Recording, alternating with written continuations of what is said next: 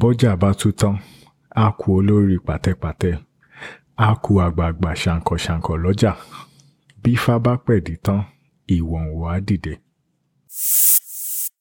Bọ́dún bá dún, bọ̀nàbọ́ná á pàwọ̀dà. Bólóúnjẹ bá rojú, á fi àìjẹ tẹ́ ẹ. Bólóde òkú, òde rẹ̀ kì í wu gbégi. Bójú onílé bá mọ tíntín, tójú àlejò tó gbòǹgbò, onílé ní ṣọkọ àlejò.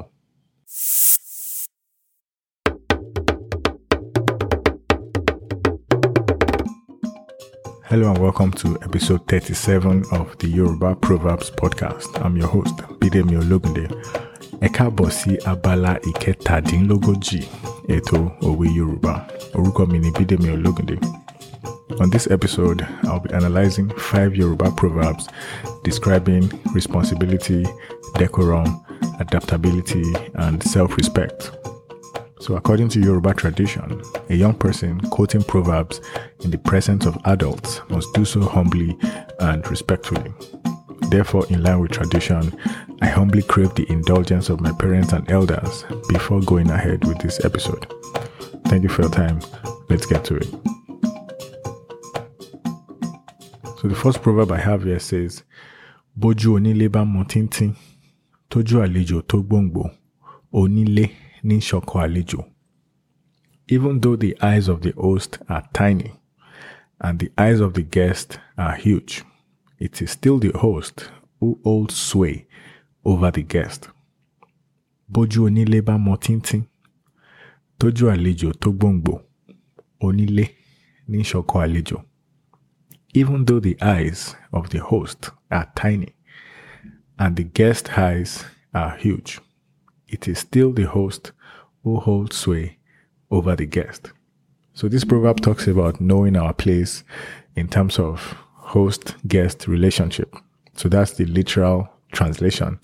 And talking about that literal translation first, if someone visits you in your house, and in your house you have a way of doing things in a low-key manner, you don't overdo anything, you don't listen to loud music, you don't turn on the TV too loud, you don't leave the light on when you leave a room, you close the door gently when you leave a room, and so on. But then you have a guest doing the exact opposite of the things you do in your house. Regardless, it is still the host who has sway over the guest. The guest should adapt to the host, not the other way around. So that's the literal definition. Of course, figuratively, we have different forms of relationships, parents to children, siblings, friends, couples, and so on. And in this case, it's saying whoever is the person we are deferring to, that's the person we adapt to. So, of course, there are different types of people, introverts and extroverts, and all these things are context specific. For parent-children relationship, of course, children should obey their parents, but at the same time, parents shouldn't do things at the expense of their children, especially when it's going to not benefit the child later on. Every parent knows in the long run, you want the best for your child, but of course, we all differ in our approach to these things. Talking about friends, relationships, some friends, depending on the situation, some friends defer to other friends, of course, depending on the context and so on. So it should be something that should be done with deference, with so much contemplation, taking so many things into consideration and so on. So that way we don't keep stepping on toes all the time. Depending on what we like or dislike, we should be willing to tolerate other people, basically. So in this case, the proverb talks about host and guest relationship.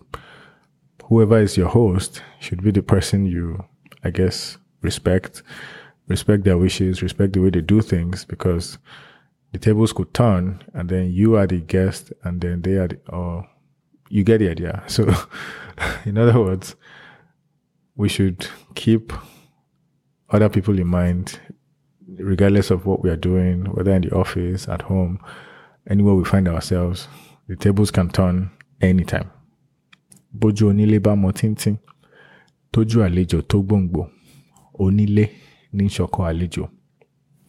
Even though the eyes of the host are tiny and the eyes of the guest are huge, it is the host who holds sway over the guest. The second proverb I have here says, bólóde òkú, òdee rẹ̀ kì í hu gbégi.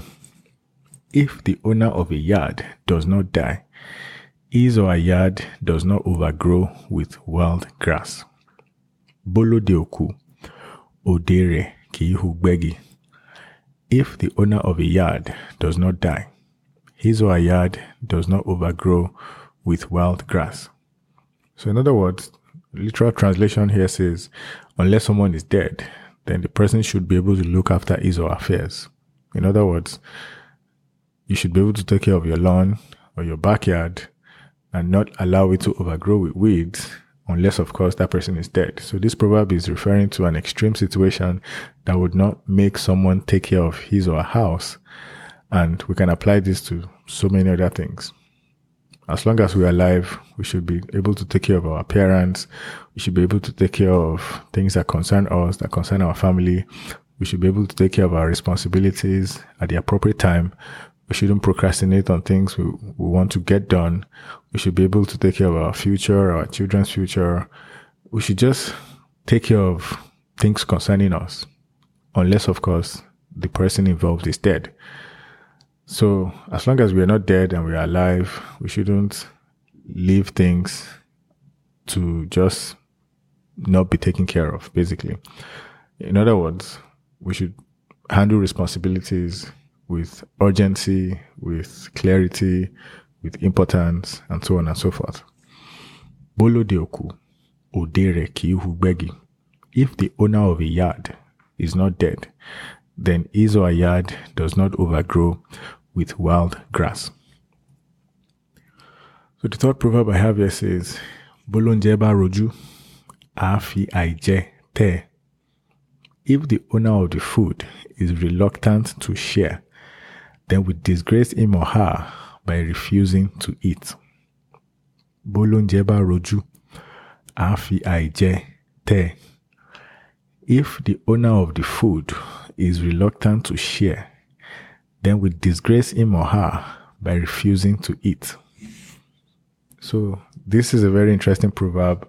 We see this sometimes in kids where one child or one kid is reluctant to share something, maybe a food or a snack or candy, and then the other kid becomes pissed off and then refuses to take anything from the first kid, even after the first kid has a change of heart saying, okay, here, take this.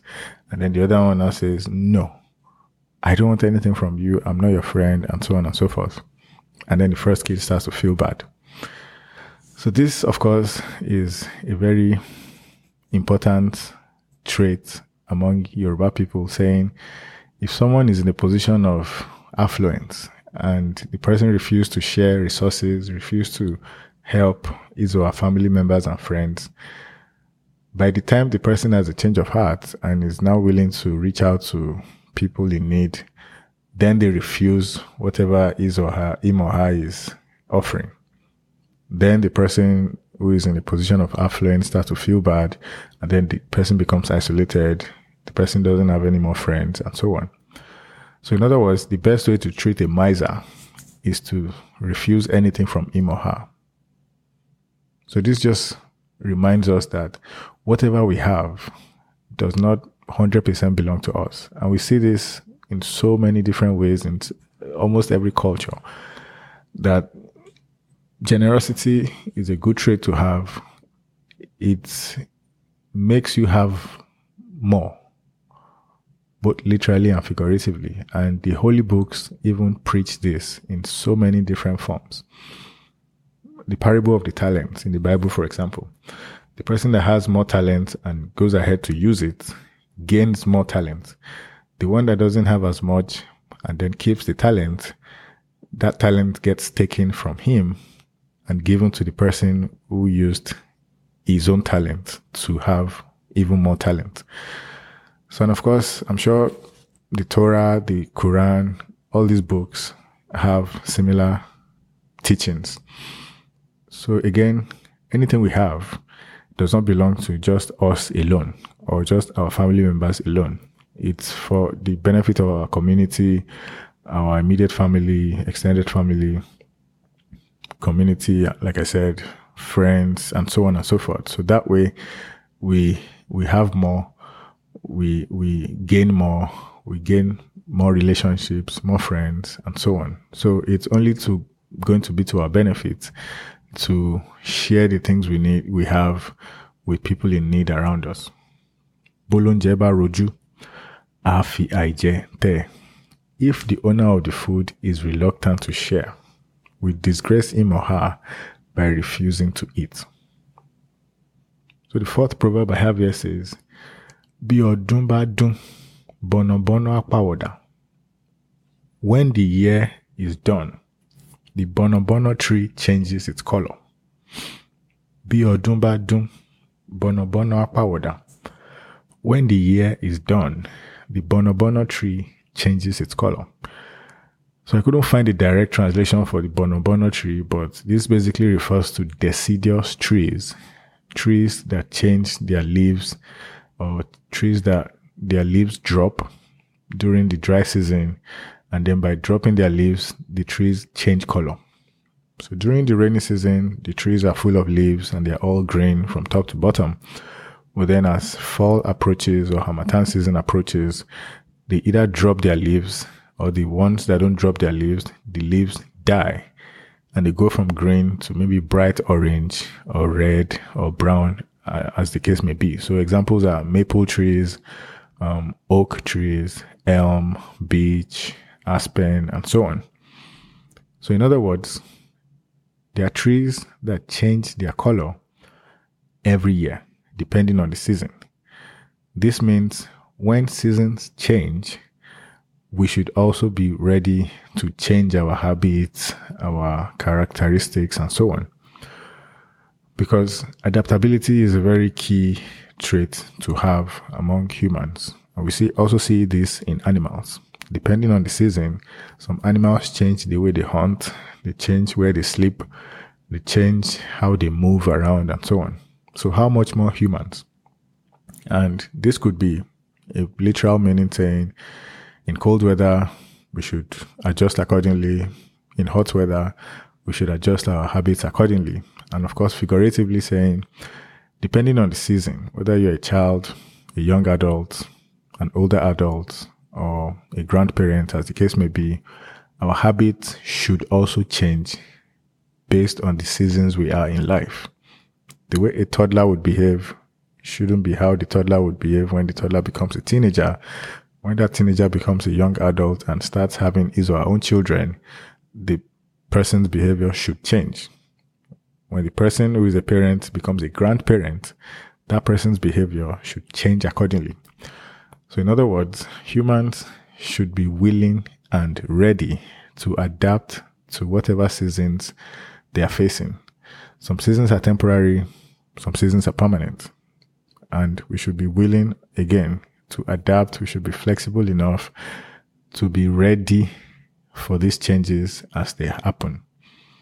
So when things are going good, we should stay humble. When things are not going good, we should be willing and ready to seek help so that whatever it is wouldn't end up becoming our permanent station in life. So, bodun badun, bono bono apawoda. When the year is done, the bono bono tree changes its color.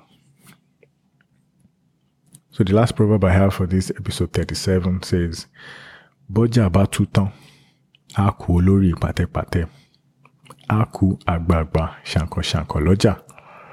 Bí ifá bá pẹ̀dí tán, ìwọ̀n wá dìde.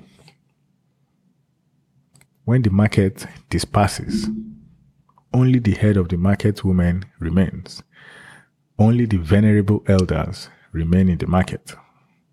When Ifa has had his say, the Ifa priest that consults him arises.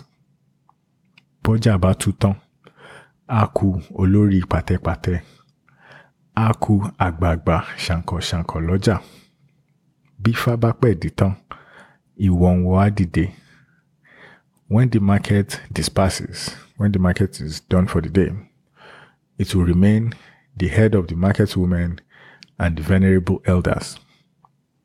When Ifa has given his verdict, the Ifa priest that consults Ifa would arise. So this proverb is one of those complex proverbs that has so many components, all of them talking about the same thing. So this one is referring to a marketplace. So in the traditional Yoruba culture, some markets happen every day. Some markets every 5 days. Some markets every 10 days, and so on. So on the market day, people come from all over the place. It's similar to a farmer's market in Western cultures. So people bring their goods and then customers come and buy the goods. So usually from sunrise to sunset. So this proverb is talking about what happens after sunset when the market is over. So the people that are left after the market disperses are people who are supposed to be there taking care of the after effects of the market day, namely the head of the market women and the venerable elders. And then the proverb goes ahead to incorporate another descriptive component. So Ifa is the traditional Yoruba religion. There are Ifa priests who consult Ifa on behalf of the residents and the citizens. So after receiving the divination from Ifa, the Ifa priest would arise and leave because there is nothing else for the Ifa priest to be doing. Ifa has said what Ifa has to say. Therefore, it's time to leave. The Ifa priest gets up and leave, and the people also disperse. So in other words, all this is trying to describe is saying when a matter is done, the people involved basically dispersed and there's nothing else to talk about. There's no need to start, perambulating or wasting time and so on. So it's just talking about the sense of urgency that comes with a matter being addressed. And once the matter is addressed, then we move on to address the next matter. Again, the description of the marketplace saying after the market day is done, people go back to their houses. The only people left are the people taking care of the market and the after effects and so on, aka the market women and the venerable elders who are, taking stock of what happened during the market day, planning for the next market day, etc. And then regarding the Ifa angle, after consulting Ifa, the Ifa priest gets up to leave, maybe to go consult for another person or to go get ready for the next message that Ifa would send either collectively to the village or individually to the next person who comes to look for Ifa's message. So again, this talks about the sense of urgency, the sense of decision-making, composure. After a matter is done, basically get ready to address the next matter as the case may be. So that's all I have for this episode 37 of the Yoruba Proverbs podcast. Thanks for listening.